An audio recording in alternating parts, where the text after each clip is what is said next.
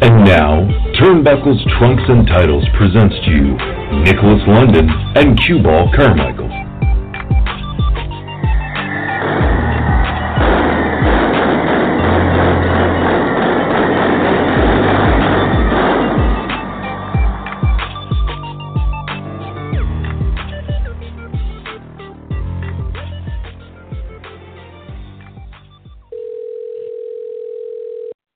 Welcome, everyone, to another edition of Triple T Radio. And as you can plainly hear in the background, the man I'm calling just happens to be the host of the show, Cueball Carmichael. How are you, sir?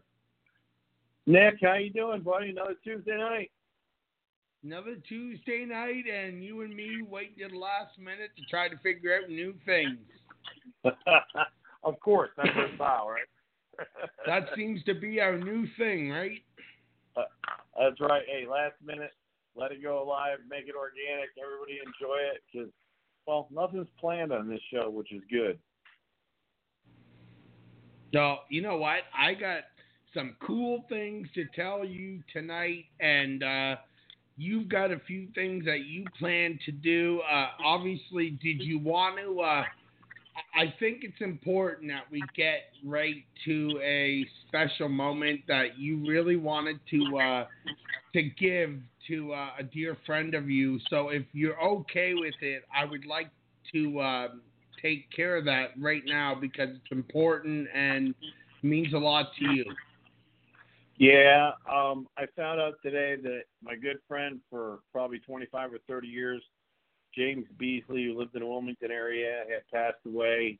If you don't know James, he's been in the wrestling business as long as I had, and he was a staple in the North Carolina area for many years. He worked a little bit for Crockett in the 80s, and, he's a lot of shows with me in the past, and he's always been supportive. He was one of those guys where if I was doing a show and he wasn't booked, he would go and actually do the right thing and buy a ticket to the show. And then, of course, he'd come in the locker room and say hi and maybe get a seat and watch it if nobody recognized him. But, he was just one of those class acts that when we did Chin Luck for Chuck a few years ago, you remember that? We promoted it on your show. Very much. Chuck and, James went to that show and brought 5 or 6 people with him. And, he always supported pro wrestling besides being a promoter and a wrestler. He got his son in the wrestling business, and most of his friends were in the business. And, yeah, it was really saddened to find out. He passed away on Friday. His girlfriend got hold of me yesterday and let me know that he passed away. He was predeceased by his wife about 5 years ago. And his girlfriend had been a medic at a lot of the shows that we ran years ago. And so it was kind of, he had been sick a few years ago, and then it came back on him, and I guess it came back with a vengeance. And he really didn't have time to think before it was over. So it's always kind of sad. It's kind of sad to hear a guy that you know for so long that, and I'm guilty of not seeing him as much as I should have in the past couple of years, considering he's only an hour away. You always feel a little bit guilty about a little bit that, but he was a class act. Well, I want to send my condolences to his family. I want to send my condolences to you. And if it's okay with you, we're going to play this 10-bell salute because I think it's only right and it's fitting for this very moment. Well, in the memory of James Beasley, also known as the Beast, let's go ahead and play the 10-bell swarm.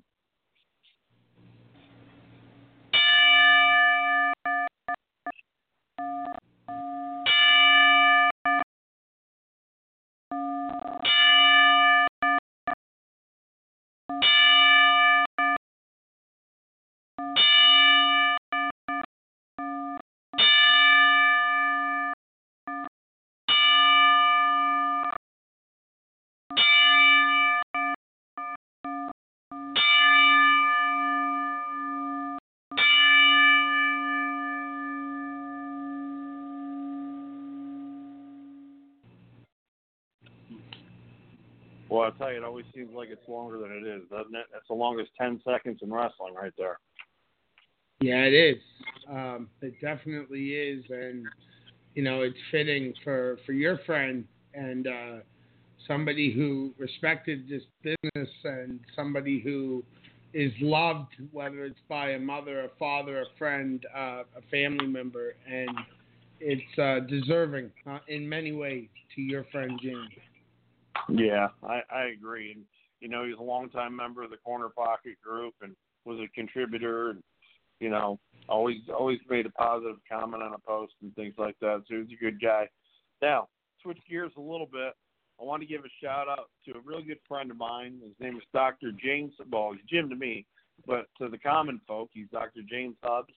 He has a family practice and a former plastic surgeon in southern New Jersey, Philadelphia area.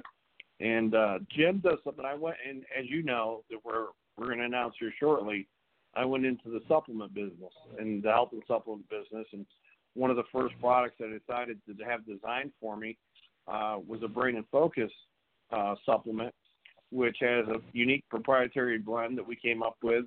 And I sent it to Jim to look it over because I wanted the physicians, to sign off on it, so to speak. And one of the things he said that was great, it doesn't have vitamin K in it. I wasn't sure what that meant. And then he told me, he goes, well, anybody who takes a blood thinner can't have vitamin K because it'll thin their blood even further. It can cause internal bleeding. So what I really liked about the product besides the blend is the fact that it excluded vitamin K, so it's safe for anybody who takes a blood thinner to go ahead and take that supplement. And, of course, I think 50% of the population over the age of 50 is on some kind of blood thinner. So the good news is those are the ones that are suffering from the memory and focus problems. Trust me, I know.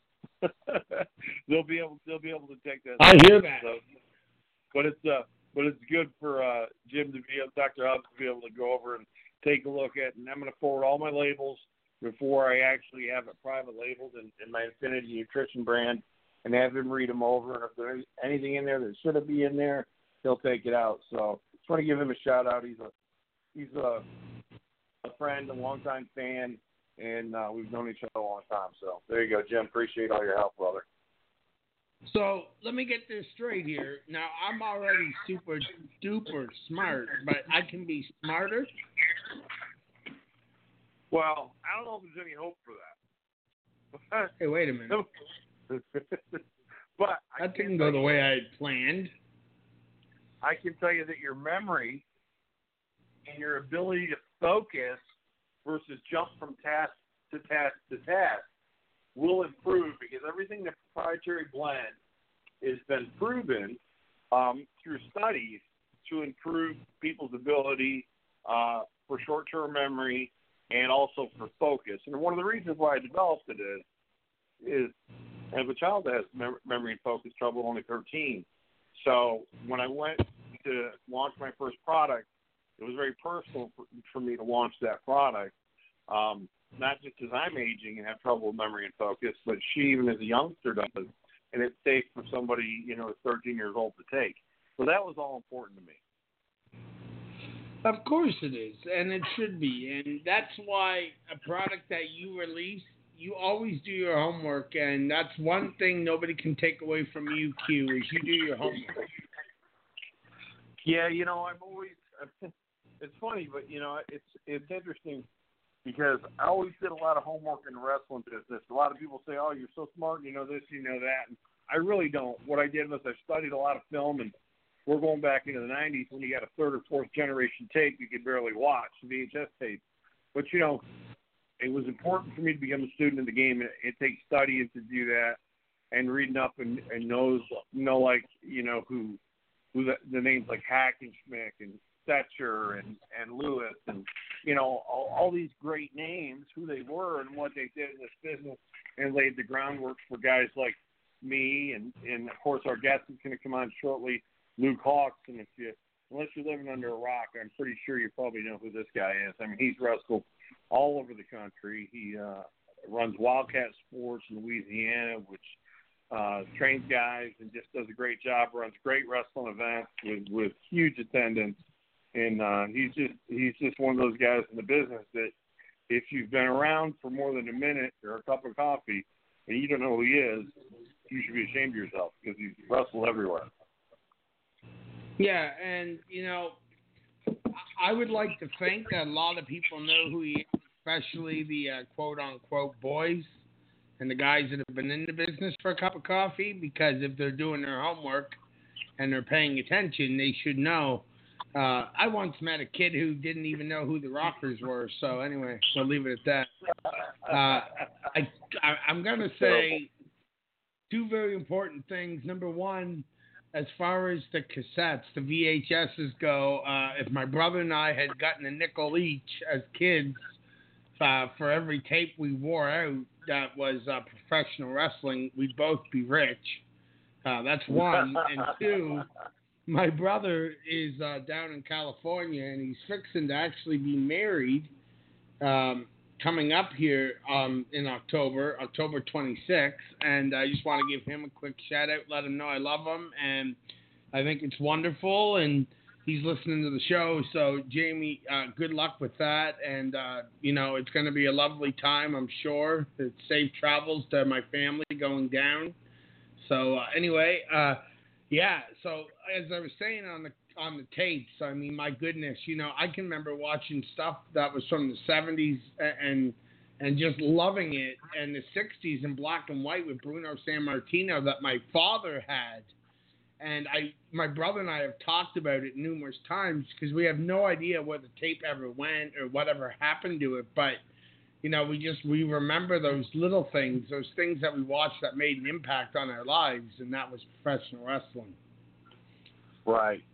Well, that's wish him luck in his marriage and the trip and everything, and I'm sure it's going to work out great. And, is this his first marriage? I'm just gonna. Okay, yes, that's a no. That's a no. His first marriage. Really proud of him. Well, at least you didn't have to take a lesson from your book or mine. No, he's been down the road, so he's. Anyway. I got you. Well, you're hopefully a little smarter the second time. And then, I've known people who married 5 times. My aunt was married 8 times, once but to the same guy with 4 husbands in between. So, who am I to judge? No, hey. I did pull her to the side one time and say, hey, Aunt Gigi, do you know that you can have sex before you marry somebody? Just let you know. Just because you've been married 8 times, goodness. I just wanted you to know. Just want to let you know that it's okay. Yeah, it's fine. Happens to the best of us. Yeah, I think I have a question. Yeah. I know we don't talk a lot about the current product. It's really something that you and I, even on the phone, just talking in general, we don't really talk about the current product. Usually we end up back in the NWA or talking about, the WWF days. But did you catch any of the draft? I'm just curious. No. I caught no, I didn't think so. About 8 months ago.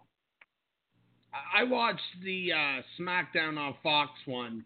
I didn't watch the Raw one. I watched the SmackDown one because I'm intrigued that they're on Fox. I am.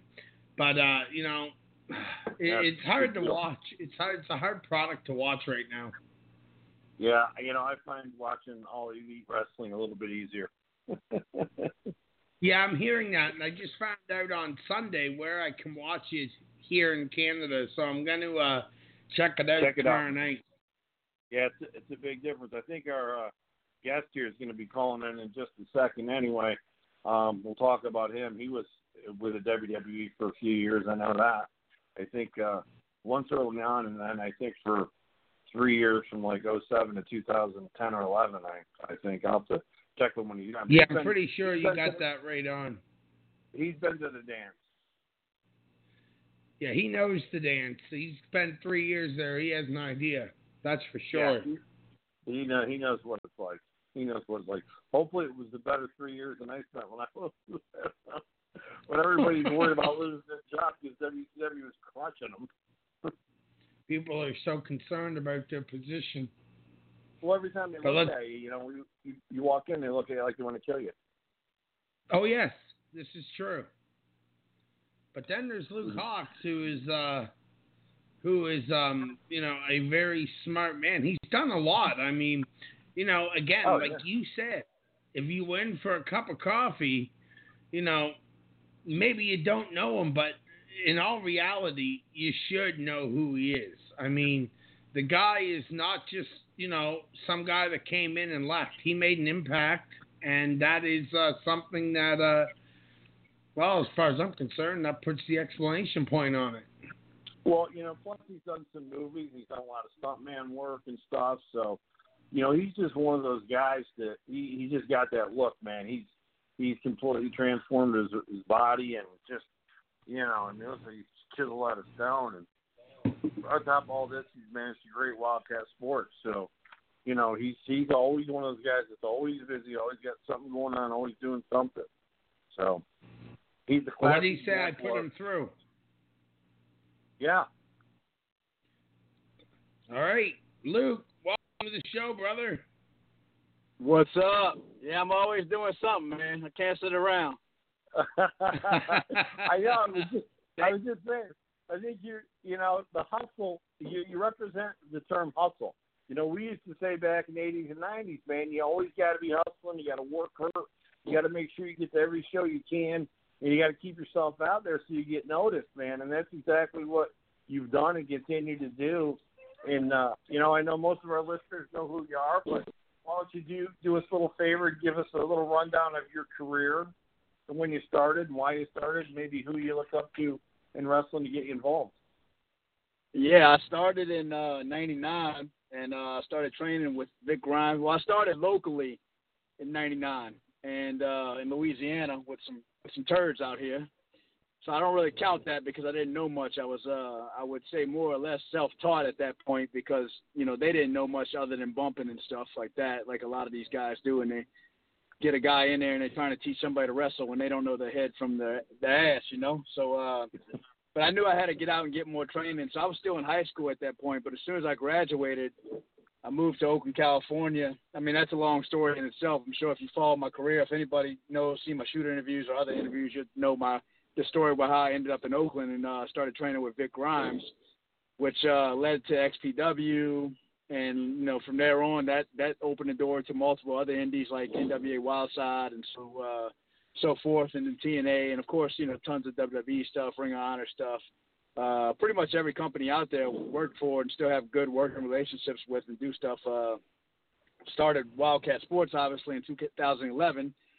So we actually got a big show coming up, our biggest show ever. It's our 8-year anniversary on November 3rd, Sunday, November 3rd, and it's called our Revolution Rumble, which we named after Percy Pringle. After he passed away, we coined it the Percy Pringle Revolution Rumble. So we pay homage to him because he helped us get started, and he was a big part in the beginning. He was our GM. And when I first started the wrestling company here, he wanted to be a part. Well, I started the school first. So, and then after the school started, I knew I needed a really good place for guys to work, and I knew I couldn't just send them out there on turd shows. So that's where the show started. And, Percy was a big move. Paul Bear, Percy Pringle, Moody, whatever you want to call him, he was a big advocate for Wildcat and whatever I was doing. So he really helped lay some groundwork early on over here. So, it's the right thing to do for us to name that after him and keep his traditional name alive. Absolutely. And he was my hat's off to you on that, man. I think about for the fact that he's one of the nicest guys to ever walk the face of the earth.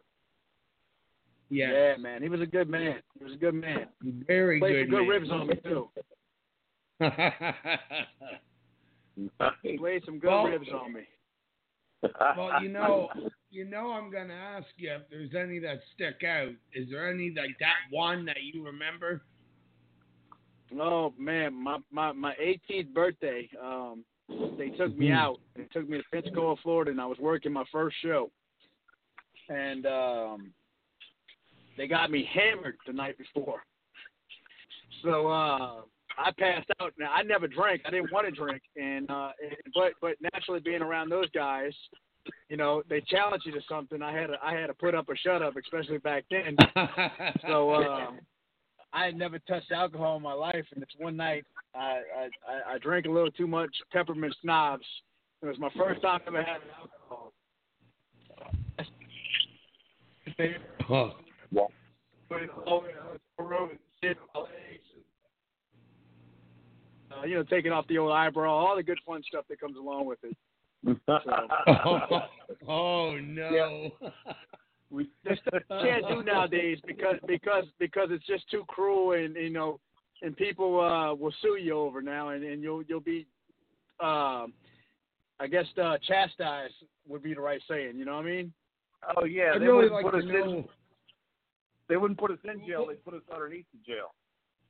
Oh, yeah. You can't do anything anymore because everybody's so sensitive, and you know how it is. We live in a PC world, and I'm a non-PC guy in a PC world. It's unbelievable. You'd be sued over anything now, man. The boys today will never understand the men of yesterday in the business. Man, I don't know if there's boys today. You know what I mean? I think it's a lot of guys playing pretend today. Yeah, so I'm really thankful. That's the difference. I'm thankful for my time when I came up. I kind of came up in a different era, and I came up in that towards that end of the golden era, so to speak, and where when wrestling was real hot, and they still had a lot of the boys in, and so I got to travel. I got to do things that a lot of guys didn't get to do, especially nowadays. I got to ride in the cars with veterans and listen to the stories and learn that way and travel with them. I didn't get much help growing up, and coming in. Like, nobody was giving me tips and telling me how to get better and telling me what I was doing wrong, because people were still, they were still worried about losing their job or losing their spot to somebody. So they weren't really, trying to help the younger guys come in and do better than them. But I am, I had to teach myself, and I'm thankful for that. Now, nowadays, these kids, it's indie guy in there with indie guys, so they really don't have anybody to learn off of.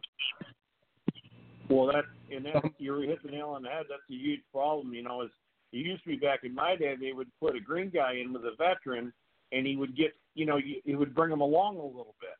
He knew what the kid could do and what he couldn't do, and he'd push him a little bit, but just enough to get him better, not enough to get him over his head in there, and talk to him the whole time. And, it was a different era with that.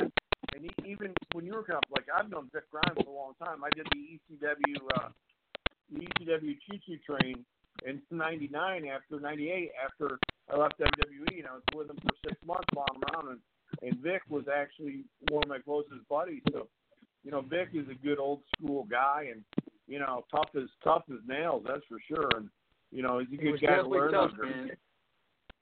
Oh, yeah. Yeah, he took me around, and he treated. One thing Vic did for me that nobody else did, especially back in that day, was he put belief in me.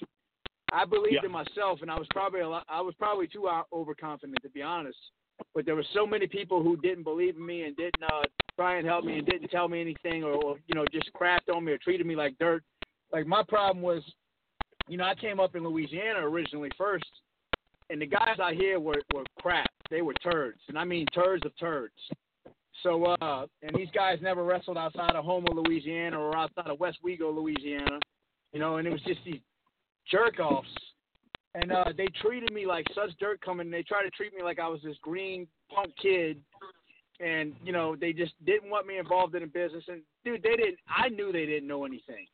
So I had a real sour attitude. So I came in right away with a chip on my shoulder, because of the way these guys treated me. And it wasn't like fun hazing. It wasn't like, teach me a lesson. It wasn't like break me off and teach me something. It was just like guys being jerks. And, and they had nothing to offer. They had nothing to offer the business. They had nothing to offer the guys in it. But they were these crappy wrestling shows that were drawing 50 people, maybe 75 people on a good night. And that's all they had around here. So I had to be involved with it if I wanted to be involved with wrestling. But I knew that if I wanted to get serious and I wanted to make a career out of it, then I needed to get the hell out of Louisiana, and I needed to do some proper training.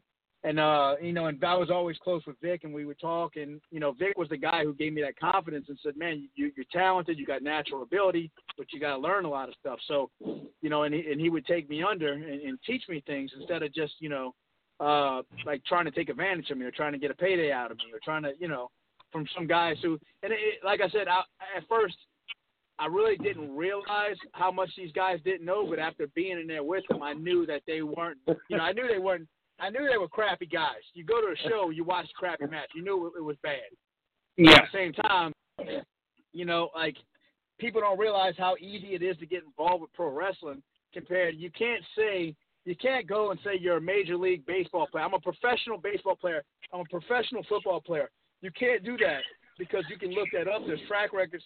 With wrestling, you can work at Walmart and you're telling somebody you're a professional wrestler, and that's the bad thing.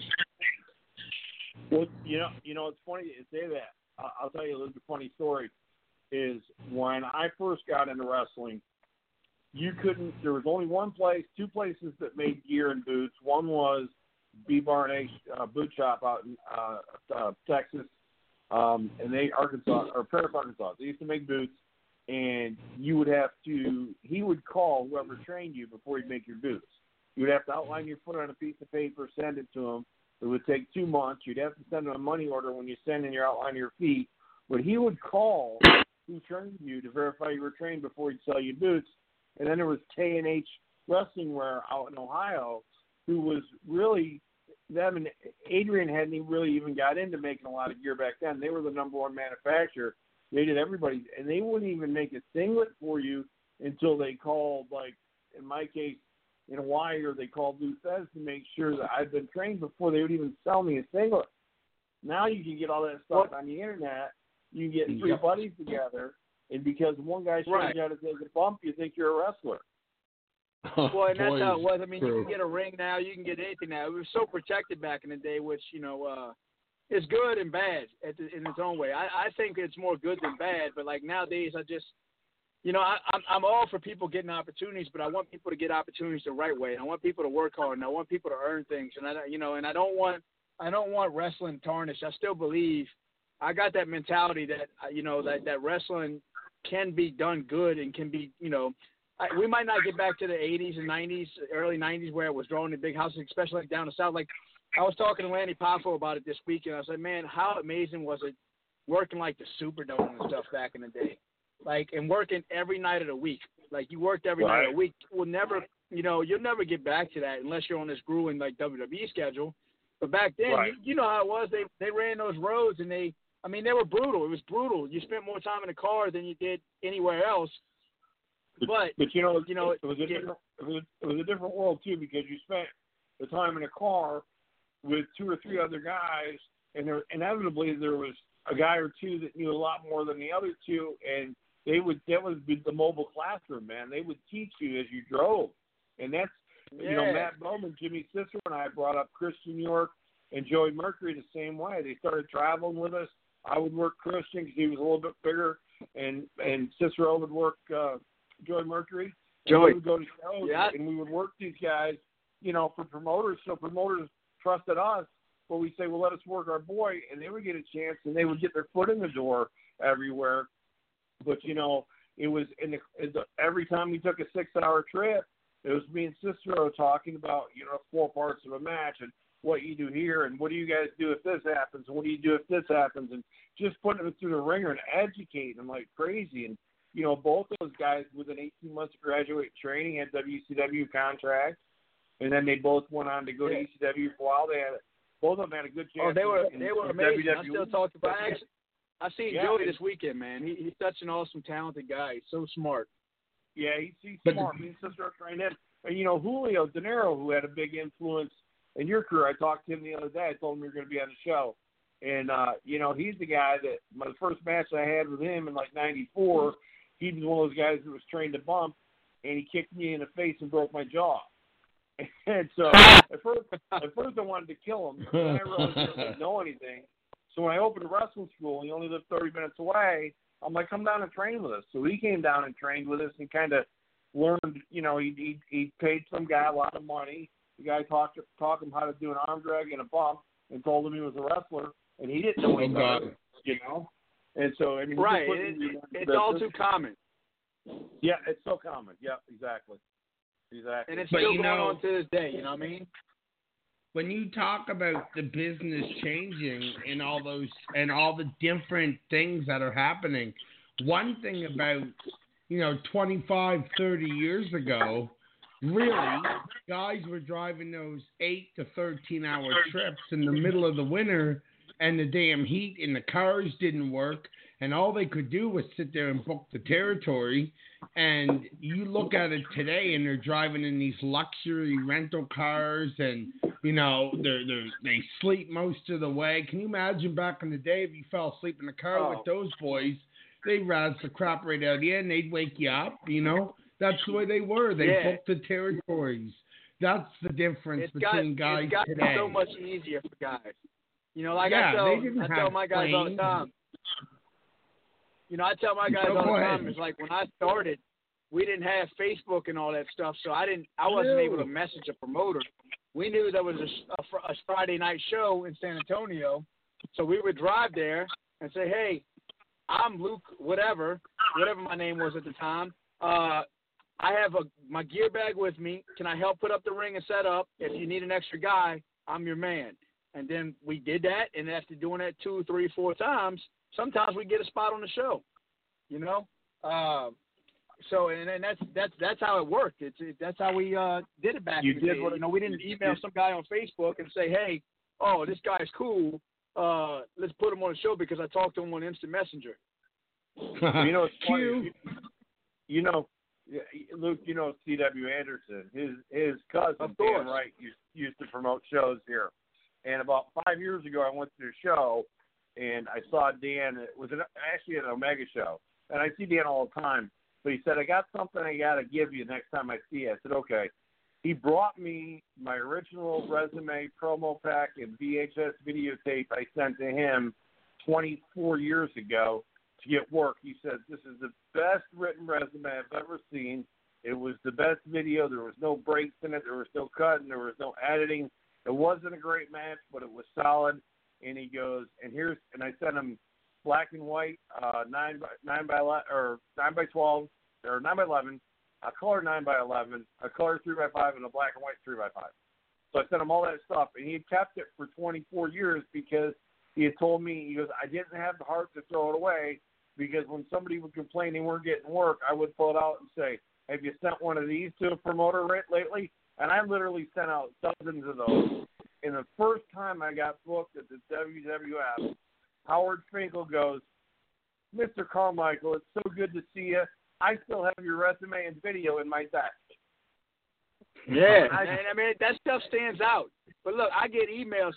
First off, I want to say a big shout out to Julio, by the way, that you brought up earlier. He's a real dear friend of mine and one of the best people from my early days of wrestling who does his best to keep in touch all the time with me. So I appreciate that. I'm also a great talent. But, yeah, talent. I get emails all the time trying to get booked at Wildcat, and it's just like, hey, bro, what's up? Want to come work at Wildcat? And you're like, what? I don't know you. Is that what you send? Like, that's what people send, you know what I mean? Like, I know I ran shows recently. They say, "Yo, bro, I want to get on your show. Check me out on YouTube." I'm not doing any of the work. I'm sorry. I'm the promoter. No, you don't do any of the work. If you want it, then you get it there. It's bad. Hey, professionalism. Bad. I mean, look, you wouldn't go in. I mean, I would say, look, you wouldn't go into any kind of job and do that, right? You just walk in and go, "Hey, I want to work here." But, I mean, I guess some people would because they're that stupid. They do if they don't want the job and want to continue to collect their unemployment. That's how they go in. Yeah. It's unbelievable. Hey, listen, I don't know, Luke, I don't know if you know it. I don't know if Julio told you, but for the first time in 7 years, he's wrestling again October 19th, this Saturday. Yeah, I know. It's crazy, huh? I've been talking to him about it for a while. Yeah, I've been talking to him about it. I told him, you better be trained. He goes, "I'm going to local wrestling school. I'm back in the gym." Because the first thing I was worried about was getting hurt. But I'm doing a seminar in Thomasville, Georgia, Saturday, and then going to the big anti-bullying show they have down there. Retired chief of police runs it. It's a pretty big event. We had him on last week. So I'm on the road this weekend, too. He said, "We'll make a deal with you." I go, "What?" He goes, "Saturday night, 11 o'clock. I'll call you or you call me to make sure the other one survives."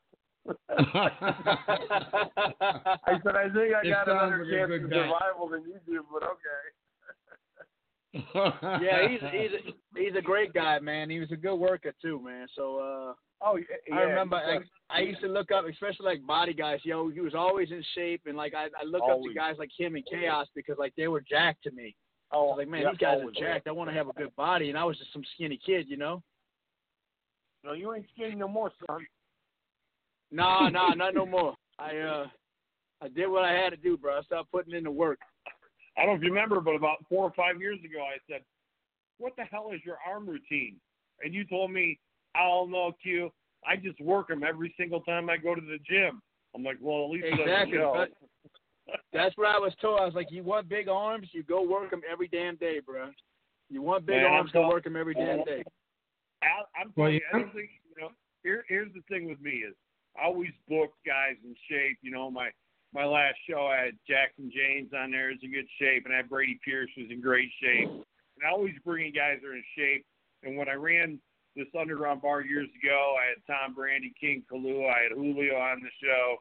All the guys that came in were big guys. They were in shape. And, the guys who weren't in shape were like Bundys and guys like that. And right. Just bigger, burly guys or guys that look like athletes. Yeah, exactly. And, that was always my thing. If the guy in the front row says, yeah, I think I can kick his ass, that guy doesn't belong in the ring.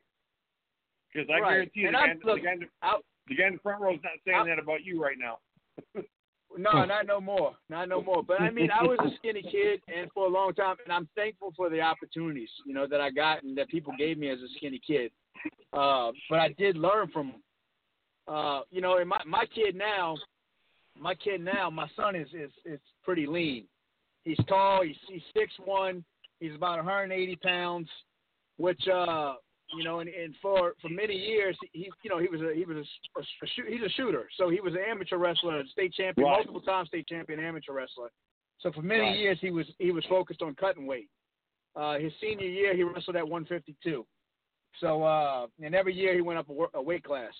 But his senior year he's 152, and now he just wants to get jacked so fast, and I keep telling him it doesn't happen that way. He's in good shape now, but he's tall and lean. But and especially compared to a lot of indie guys today, he's bigger than a lot of the indie guys. But he's next to me, and he's like, Dad, I got to get jacked, man. I got to get jacked. And he's like, why? I'm in the gym every day. It's not, what's going on? I said, dude, it takes years, man. It takes years to put that size on the right way. It does take years. It literally takes years to put size on the right way. You're absolutely right. I'll tell you a little story you can relate to your son. Is I hired a skinny kid in 1995. It was his first regular promoter who booked him to work, and the first show he was there, he was so damn nice that I couldn't find a spot for him, so I had him manage the Iron Sheik against me in the main event, and that kid's name's Steve Carino. We know what happened to him. He was 6 foot tall, 150 pounds, soaking wet. Then a couple of years later, this kid who was 16 years old came in, got his mother's permission to wrestle for me. He was 5 foot nothing, about 140 pounds, and his name's Joey Mercury. So, it just goes to show that the size, it's not the size, what do they say? It's not the size of the fight, it's not the size of the dog in a fight, it's the size of the fight in the dog. And, sometimes being a little bit thin or a little bit lean or a little bit smaller is that chip on your shoulder that you need to go out there and just, put that size on and work hard consistently. 100%. And you know what? Back then they had so many talent. Even nowadays, they got so many talented guys that come out of that area. The Northeast is just such a hotbed for wrestling. All throughout that area, which is crazy. It's amazing how much talent actually came from that era. That area. Well, we used to see the same guys on shows over and over again, and we'd see. There'd be me and Cicero, and there'd be Julio, and there would be Christian York and Joey. There would be Carino. I read there'd be y'all in the magazines. Tom Brandy. When I was just a fan, I would read about y'all in the magazines all the time. That's how I kept up with that area, is the magazines, PWI, and all those little magazines that used to come out back then. So I knew all y'all by name because I would always read the reports and look at the pictures and do this, So it's like, to me, you guys were stars before it really broke off because I was just, my nose was in those books, so I couldn't see y'all on TV so much. So by the time when I started seeing some of the guys coming in, because some of the guys started working on these crap shows here, they had a show in Alabama that used to run in like Chalmette, Alabama called I think it was called UCW. Right. And like Cicero came down. I don't remember if you came down, Q, but I know Cicero came down a few times. Corporal Punishment came down. All the time. Corp was here all the time. That's where we started. They wanted me to come down a couple of times, and it seemed like every time they wanted me down, I was getting booked in Pittsburgh or an off show somewhere else, and I just could never fit it in because with me, once I took a show, even if somebody offered me more money or somewhere I had it been, I took the original booking. I would never change bookings because I just didn't think it was ethical.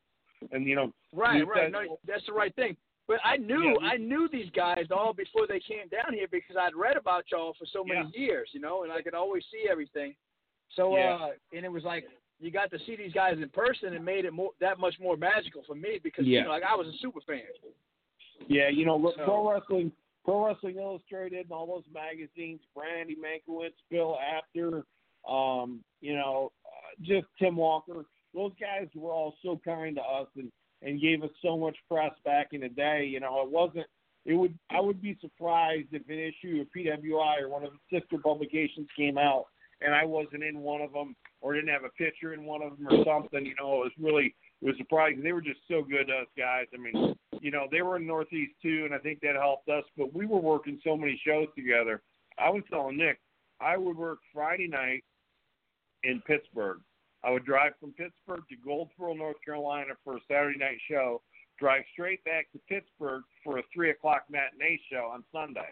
You know what I'm talking about. It's something. Yeah.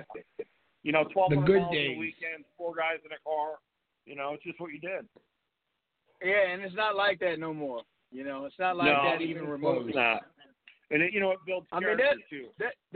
There's still some road warriors out there, though. Guys like, man, I want to send a shout out to like Caleb Conley and Savannah Evans and some of those North Carolina crew. Man, they hit the road hard and they out there and they pushing it. So and they're super talented. So like they're road warriors, which is nice to see. It's great to see guys that are willing to get out there and do the traveling and understand. Like back in the day when we wrestled up north, everybody wanted to plan everything out in the locker room. When we wrestled down south, it was all called in the ring. When we wrestled out in the Midwest, in Ohio and Michigan and places like that, half the guys were shooters. You know what I mean? So you had different styles in different areas. So when you worked all those areas, you became really well-rounded as a wrestler, which made a big difference too. So, that's why getting out there and working in different areas is important because people in certain areas work different than people in other areas. Look, bro, exactly right. I just got back from CMLL. I was down there for the biggest show of the year, the Grand Prix, and I went down there for a week tour. And most of the guys I worked didn't speak English, so not only did they not speak English, but they would get there right before the match. So it's like, and you work in lucha style. So it's hey, what do? You go out there and do what you can do. You work. So that's one of the craziest things that I saw before. Is I saw you remember Taka Michinoku? He got to a WWE show late, and they put him up against Cicero. He didn't speak a lick of English. Cicero didn't speak any Japanese, and the interpreter was running late. So they just went out and did their thing, and Taka hit him with his finisher, and it was you would have never known it, man. That match was as smooth as glass, and that's the day I said to Cicero, I said, you have no idea how good you really are. He's one of those guys that not getting a contract, Jimmy Cicero not getting a contract is befuddling to me. I don't know how it ever happened. I get it with me. I developed late, but he was young enough and everything else, and he just, it's just befuddling. But, hey, it's the mysteries of it. Luke, listen, I don't want to cut you off, man. You got so much more to talk about. Can we get you on the show again maybe in a couple months? Oh, yeah. Whenever you guys want, man. Y'all my boys, so let me know. Yeah, man. Listen, we got so much to talk about. Let me ask you one thing real quick. When I met you at WrestleCade a few years ago for the first time, you had that smoking girl with you. Remember? Is that still your girlfriend? Is she still your girlfriend? It probably wasn't my girlfriend with me. I was probably with Savannah Evans because I'm always hanging out with her when I'm up there in North Carolina. Yeah, maybe that was it. She had a little plaid Catholic girl school skirt on. Is that her? No? You must be thinking Katie. You must be thinking Katie Forbes. It was Katie. Katie's Rob's girlfriend. Katie's always with me. I train Katie. So everybody, yeah, my old lady don't usually travel with me to shows. And then Savannah used to manage me a lot up there. And then, but Katie was always with me, and Katie was training with me. So everybody thought she was my old lady. So that's probably who you're thinking of. That's Rob. That's RVD's girlfriend. All I know is my eyes haven't recovered from that. Hey, look, she turns heads, bro. She was just on Impact this week. She wrestled Jordynne Grace on Impact. Oh man, she has a look. You know, she's one of those people that, you know, as far as lady wrestlers, she's gifted with a certain look that goes a long way. So good for her. Dude, she's stunning. I'm happy for her. She's stunning. You know, and she's super athletic too. Never watched wrestling a day in her life, neither. It's funny how it works. Luke, listen, buddy, I appreciate you coming on the show, man. We got to get you back on. I think we barely just scratched the surface with you. I wanna wish you good luck. When's the next Wildcat show? Sunday, November 3rd. It's at the Pontchartrain Center in Kenner, Louisiana. It's a massive arena show. We're expecting a couple thousand people there. So, yeah, check it out. Tickets are only $15. Kids seats only $10. The floor's completely sold out already. And if they're interested in looking at us online, they can check out Wildcat Sports. That's K-A-T, W-I-L-D, K-A-T, Wildcat Sports. Cat with a K. WildcatSports.com, Wildcat Sports on Instagram, on Facebook, all that good job stuff. And if you want to look me up personally, you can check out, you know, Luke Hawx, L-U-K-E-H-A-W-X 504. That's L-U-K-E-H-A-W-X 504 on all my social media. And you'll see, you know, mostly me posting dumb stuff and me with my kid all the time. And, you know, if I ain't posting dumb, funny stuff, I'm posting stuff with me and my kid traveling. My tag team partner, you know, we got awesome. tag team going on. It's always great stuff, Luke. It's always great to talk to you, brother, and continued success. I know you're going to do great things in the business still, and, you know, your son's going to follow in your footsteps, man. So I just want to tell you. We just tore it up with the Briscoes. At Ring of Honor this past weekend. Love those guys. Yeah. Listen, one of the best tag matches I ever saw was the Briscoes against an Omega show against Matt and Jeff. It was unbelievable. Those guys can go, brother. They can go. Right. So. If y'all have a chance, check out the match from us from Glory by Honor this past weekend. We'll do, man. And listen, anytime you get anything to push, you got something coming up, throw it out there to me on Facebook or send me a text message. I'll make sure we get on the show for you. Absolutely. Appreciate it, brother. You guys have a good night. All right, brother. You take care, man. We'll talk to you soon, brother. Take care. Bye. See you later. All right, Q. Listen, I got to tell you, man. Talk about a home run guest, huh? Yes, absolutely. That was an amazing guest, and you definitely hit a home run on that one.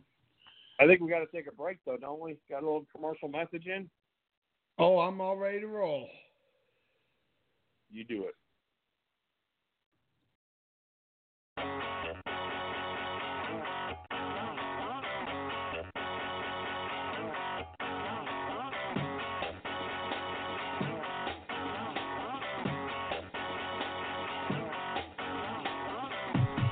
Hey guys, I gotta tell you about this new product that Cueball and I just started using. It's called RedlineGoods.com. Q, I ordered a bunch of products from this site, man, and you weren't lying.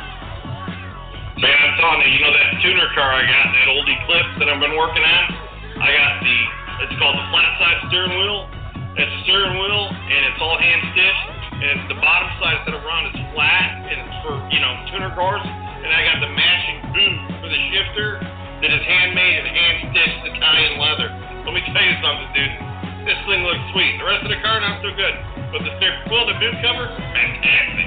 Well, I'm going to tell you, I got 1993 LeBaron, and my kids are so embarrassed when I drive this thing around. I went on this site you told me about. I used the promo code Cueball, Save 15%, and my kids love it. I got the coolest looking shifter. I've got new pads on the brake and the gas. I mean, I have done this thing up. The outside still needs some work, man. This place is loaded with colors, and it's shipped worldwide. Like, you were not kidding. I mean, I am shocked. And you know what, Nick? Everything's hand-stitched and handmade in its own shop by him and his family. So, you know, it's handcrafted Italian leather. It's amazing stuff. It's redlinegoods.com. The owner's name is Mike. He's a friend of ours. And if you just happen to mention promo code Cueball, you're going to save 15% on your entire order. So make sure you go there, folks, redlinegoods.com, all one word, redlinegoods.com, and check out their selection of really nice handmade Italian leather, accoutrements for your vehicle, and a lot of other cool products they have for cars.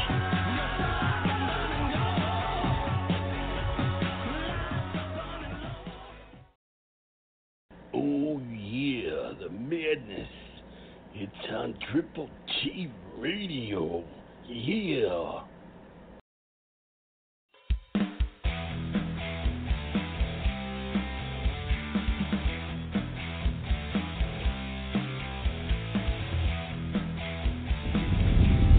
Pro Wrestling Universe.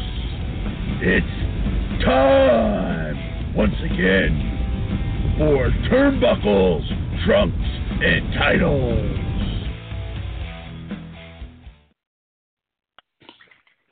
We are back here on Triple T Radio, and Q, we just had a great guest, and Luke Hawx. It was great to chat with him. You're happy. You enjoyed that. Well, I did. You know, he's a good friend of mine, and you know, he's just one of those guys that totally gets it. He put in the work. He didn't get anything handed to him. He earned everything. You know, I have that game I've told you I play called 6 Degrees of Cueball Carmichael. It's like 7 degrees of Kevin Bacon, but I can use one less degree. And anybody who's been in wrestling in the past 30 years that started before 2003 or 4 or 5, within 6 people I can relate to that person. And here's a classic example. I shared a locker room with Vic Grimes for 6 months in ECW, and Vic Grimes is the guy that reached out to Luke and said, let me teach you the business and show you the business. And the second guy who took him under his wing was Julio De Niro, who I've wrestled at least 50 times, lived 30 minutes from my house, one of my closest friends of all time. Just talked to him last week. And, you know, he doesn't do any social media, but he's out there.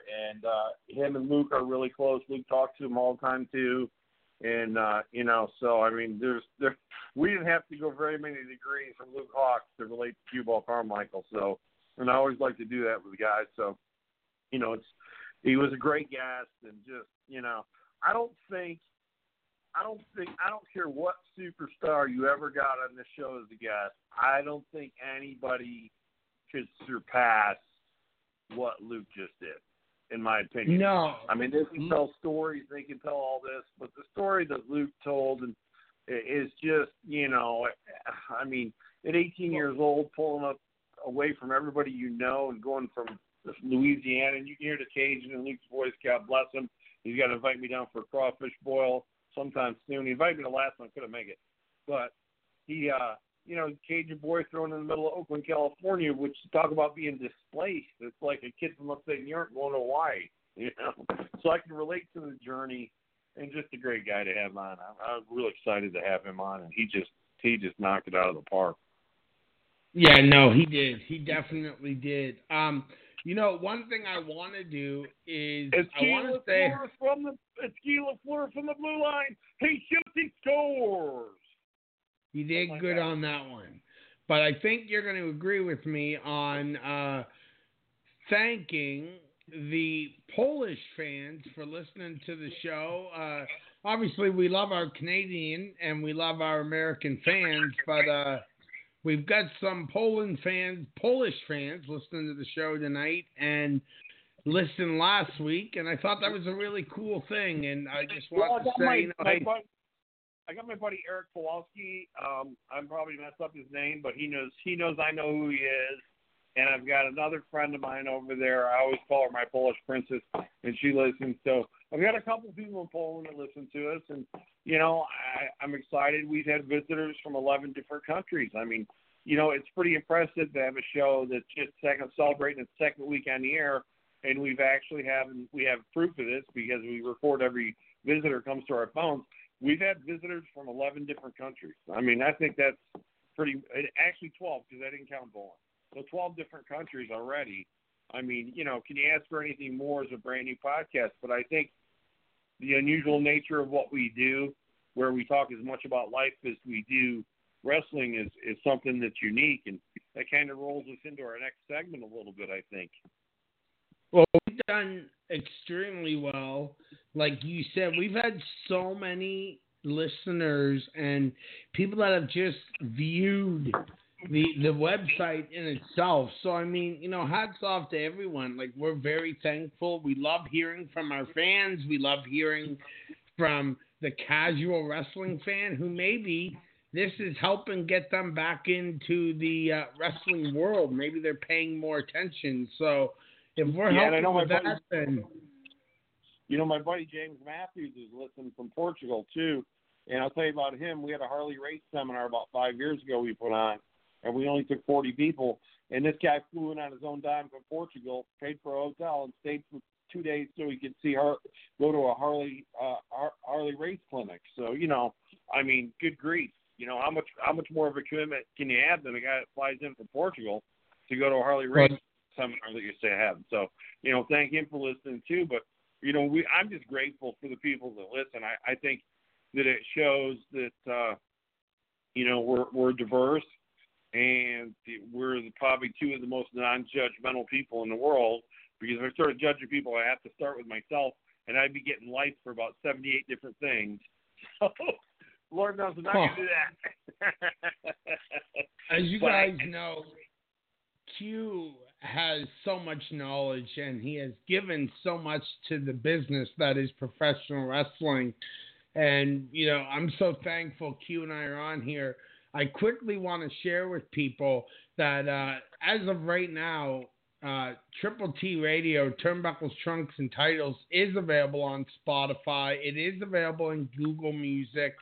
I believe it's available on iTunes now. If not, it will be soon. We're just waiting on the review to be finished, but we're available on Stitcher. We're available for direct listen on our website, tripletradio.com. So we offer you guys plenty of places if you're not catching the show live and you still want to hear it. Of course, as everyone knows, Cueball has got this amazing gift that he gives to you guys on this show every week about conspiracies. And the problem is Q keeps these guys on the phone because he loves to talk to business. Yeah, you're probably going to miss it. But it's okay, because now you got the opportunity to listen to it literally within hours after this show is finished. And Nick, they get to listen to the entirety, not just the hour. If we go over an hour and you miss something and you want to pick it up, all you got to do is go to Spotify. We should be on iTunes this week. As he said, Google Podcast, Stitcher. I mean, you can go into in a day or so, you can go here to the website for Triple T Radio, and you can pull it up. Tune in radio as well. Tune in. Right. I forgot to have Tune in radio. Yeah, but you want to make sure you don't miss any of it, because the next one we're going to go into is pretty deep. Yeah, well, we're ready, Q. There's 25 seconds left on this one, and then we're going to have to go in. I'll tell you this. It's the moon landing in 1969. I read a recent article given by the director of a couple famous films, The Shining and Full Metal Jacket, Stanley Kubrick, who, before his death in 1999, agreed to an interview if it was only to be released 15 years later, because that was what his contract said, his 88-page contract from the U.S. government, about the faking and falsifying of the moon landing. That's right, folks. Whether you believe it or not, I'm going to give you rock-solid proof that the moon landing never, ever happen. It was a complete fake, filmed in the Arizona desert, and I've got tons of proof, including Stanley Kubrick's confession, his story, and NASA even admitting that they can't make a comment on whether it's false or true, which means that it's what? That it's false. It did not happen. But you say that it didn't happen, Nick. But are you saying it's never happened, or it just didn't happen then? It didn't happen then. Now, that was Apollo 1, Apollo 2, 3, 4, 5, and 6. Supposedly all went to the moon. But then right after Apollo 6 went to the moon, why did we completely abandon exploring the moon? The U.S. just completely abandoned exploring the moon. For no apparent reason, they quit. Now, I'll remind you that 2 years before we were supposedly landed on the moon, we couldn't even launch a spaceship off the launch pad without it exploding and killing the astronauts, the entire crew. But 2 years later, we had the technology to get a ship to the moon and get it back. No, it didn't happen, folks. It definitely didn't happen. And I'm going to give you factual proof as to why not. Go into Google Images and click fake moon landing, and you can see clearly in the helmet reflection of the first man that ever stepped on the moon, the reflection of a cameraman. Now, these are pictures that weren't available until the Freedom of Information Act hit them, until they were petitioned by many organizations to disclose these things. But also, I think, Nick, one of the most compelling things that proves that the moon landing was falsified, besides Stanley Kubrick's entire interview that took 5 months to do, was completed 3 days before his death in 1999, that he was hired and signed an 88-page non-disclosure agreement with the U.S. government and basically told that if he can mention to anybody that it was falsified or fake, that he probably would cease to exist on the planet. Gives pretty good structure to the fact that it was fake. The other thing that amazes me, Nick, is you'll notice when you find a picture on Google Images of the flag that they stuck in supposedly the face of the moon, you'll see something very interesting. There's no gravity on the moon, correct? There's no gravity in space. No, that's right. Without gravity, there cannot be wind. Wind does not exist without gravity. It's impossible. There's no perpetuation of wind without gravity.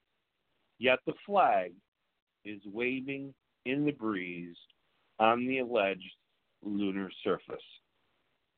It is a physical and scientific impossibility for the flag to be waving on the moon. So that flag that's waving is not on the moon. In another photo, you'll notice the Earth off to the left-hand side. What they didn't figure is technology would advance so great in astronomy that people would notice that the position of the Earth from the location of the lunar landing on the moon would actually place the Earth about 4.5 inches left and low of where it was. 4.5 inches doesn't sound like much, but at the distance to the moon, it's 8,000 miles. So somehow we're supposed to believe that at the approximate time of the lunar landing, the Earth shifted out of orbit 8,000 miles. That is scientifically impossible because we'd all been dead. So there's that. Also, if you look at the up close of, I think it's Buzz Aldrin on the surface of the moon, you'll see a rock, a big rock to his right, behind him to the right, and a little one to the left. The rock to the right, behind him, has a C chiseled in it. Like some kid would cut into a tree where you and I are from and put his initials in a tree. It's just as easy to take a stone chisel and a hammer and chisel your initials into a rock in the middle of the Arizona desert to say I was here. And there's the initial C carved into that rock. Nobody went to the moon, and nobody carved the initial C in a rock shortly before the lunar module landed on the moon. Believe me. So there's so many things. You take into Kubrick's account of it being fake, of it being perpetuated, of him pulling off the greatest coup in the United States. But what bothered him later in life is he said the government committed the greatest act of fraud ever against the American people. And they have continued to pull fraud after fraud after fraud after fraud after fraud on the American government, realizing, oh my God, if we can get a lunar landing on the moon over the people, pull the wool over the people's eyes on that, what else can we do? How can we believe anything our government says? We're a wrestling-based show. Everybody knows who Jesse Ventura is. Why, when Jesse Ventura left being the governor of Minnesota, did he move his entire family to Mexico?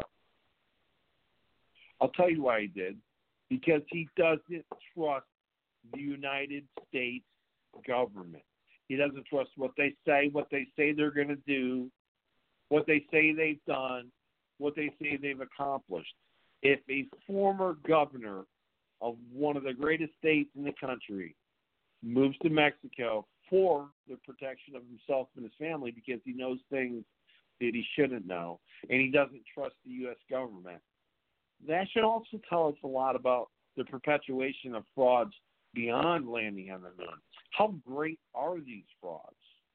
How tremendous are these? When JFK was assassinated, clearly anybody who hunts, is in law enforcement, who has ever shot guns as a hobby knows that there are two distinct, different sounding gunshots going off from different directions as Kennedy is assassinated. We'll go into that a little bit later in a future show. How can we believe anything the government says? You know, why was Martin Luther King assassinated?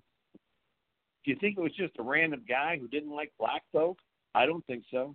I think Martin Luther King was about to do something that nobody has ever done since or ever done before.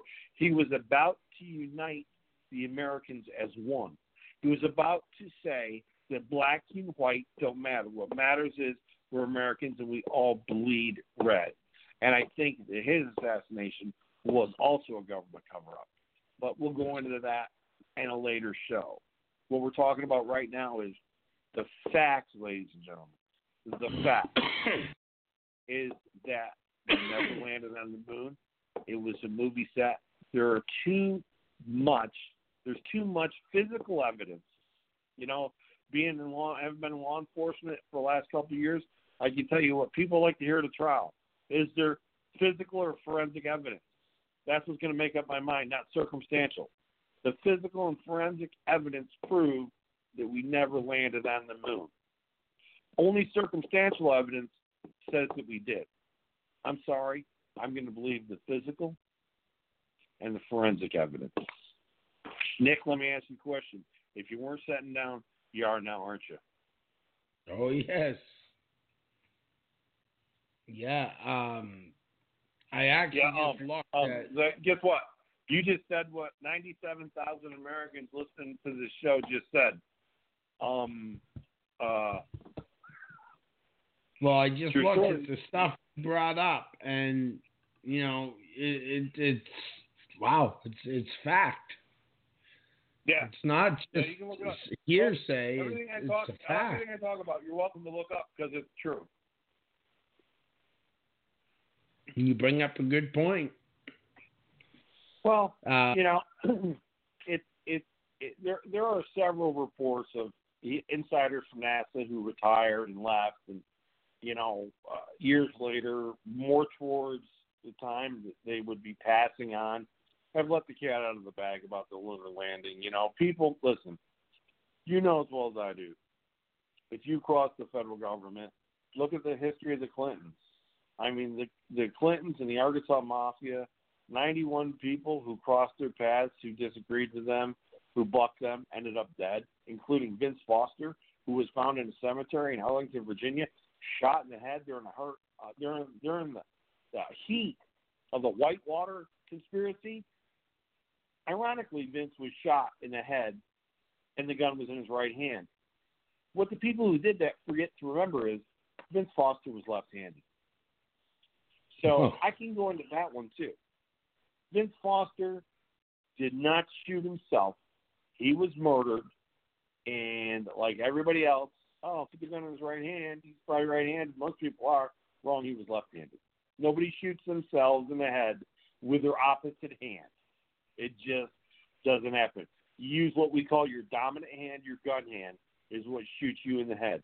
98% of all suicides used with a gun, it's in the right hand. The other 2%, you're shot by somebody else, and they pass it off as suicide. So we know how it works. There's just a history of tremendous amount of government conspiracies. We're just starting to delve into these, and hopefully these shows are archived. So if I suddenly disappear without warning, we know what happens. Yeah, I'll find you, buddy. I'm coming after them. They got to come after all our cans too. You got to admit, though, that's pretty compelling evidence. Am I right?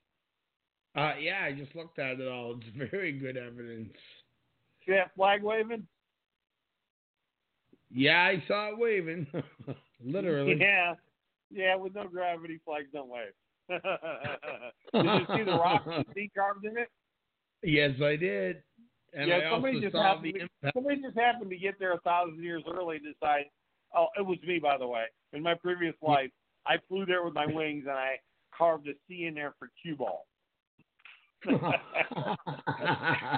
Oh my goodness! Man, it just gets crazier every single week. These conspiracies there's so many of them. It's just incredible. The government has been yanking the wool over not just Americans, but our brethren, our Canadians' eyes for the last 70 years. It's insane. And you know what the government does? They feed the media. The media writes it. Guess what people believe? If I read it, it's got to be true. I've got another aspect for you to think about. If I read it mainstream media and it's fed to mainstream media by government, don't believe it because it's not true. Because history shows that they don't tell the truth and that they commit fraud against the American people every single day. Are we talking about Dave Meltzer now? I'm not gonna mention that name and give him any kind of extra business. So I don't even know what you're talking about. Please don't. don't. No, I'm not gonna. No. He doesn't have. I don't blame you. Speaking of conspiracies, what do you think about the conspiracy of Eric Bischoff getting hired and fired in the same 90-day period of time after he moved his entire clan down there? Well, I'm going to be honest with you. I told you it earlier. It's bothering me. He's not any relative of mine, but it bothers me to think that he would move, and I mean he moved from Cody, Wyoming, everything, only to be let go 90 days later. I'm sorry, but, and I love Let me ask you a question. Is 90 days a chance for anybody in any type of business to prove themselves? No. Right? No, not in not in a billion-dollar company, especially. If I take over a failing football team as a head coach, I say, listen to the owner, I need a 3 to 5 year plan. If I take over a failing business and I got to turn them around, I need a 3 to 5 year plan. It's not going to turn around overnight. No. And for somebody to think I can bring a guy in here and he's going to turn around this business overnight, it's not going to happen. So if I bring him in 3 months, I find some stupid reason to let him go, and all I've done is disrupt his life, cost him money to move, and now he's going to move back or he's going to be stuck there or whatever. Guess what? I've only done it for one reason, and it's called spite. Yep. And there's no other way to describe it. It was just spiteful, revengeful, stupid, ignorant, hurtful. It's a lot of words.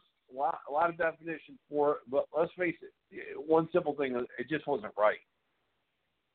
No, it's bugging me. I agree. I got I got no love for Bischoff. Bischoff personally destroyed WCW by giving all his buddies multi-million-dollar contracts, and that's fine. He was looking out for the boys when nobody else would, and I get it. But the point being is, you don't mess with a man and his family only to 3 months later to mess with him again in an even bigger way and leave him unemployed. That's just not right. It's just not right. Nope. I agree. 100%. I'm with you. All right, man. Well, listen, I'm about ready to get off this place here. How about you? Oh, brother, I'm ready. I got to get myself some shut-eye. All right, brother, man. Listen, what do you say we come back here? Next week, we got our guest, Matt Griffin. He's a guy I trained that I took on the road for a solid year. I told him to pick me up. On Saturday, we were going to a show. He was going to drive me for a year. I was going to train him a little at a time in the rings when we got to the shows early. He shows up the first day in a snowstorm in a brand new car. I said, "What are you doing in a new car?" He says, "Well, if you're got to drive the Champ around for a year, I better have a nice ride." So he bought a brand new car and drives around for a year. So, yeah, and he's going to be on next week. He's also the promoter of Action Wrestling out of Atlanta, Georgia, doing a great job, drawing big houses, putting a lot of people to work. He gets it too. No wonder, because I trained him, but, he gets it. So look forward to talking to him next week. Well, I look forward to talking to him and to you, Q. It's been a great, great show tonight. So if it's okay with you, from the host of the show, Cueball Carmichael, and myself, I want to say thank you to those who listened. Thank you, worldwide fans, and those who download. Nick. Brother.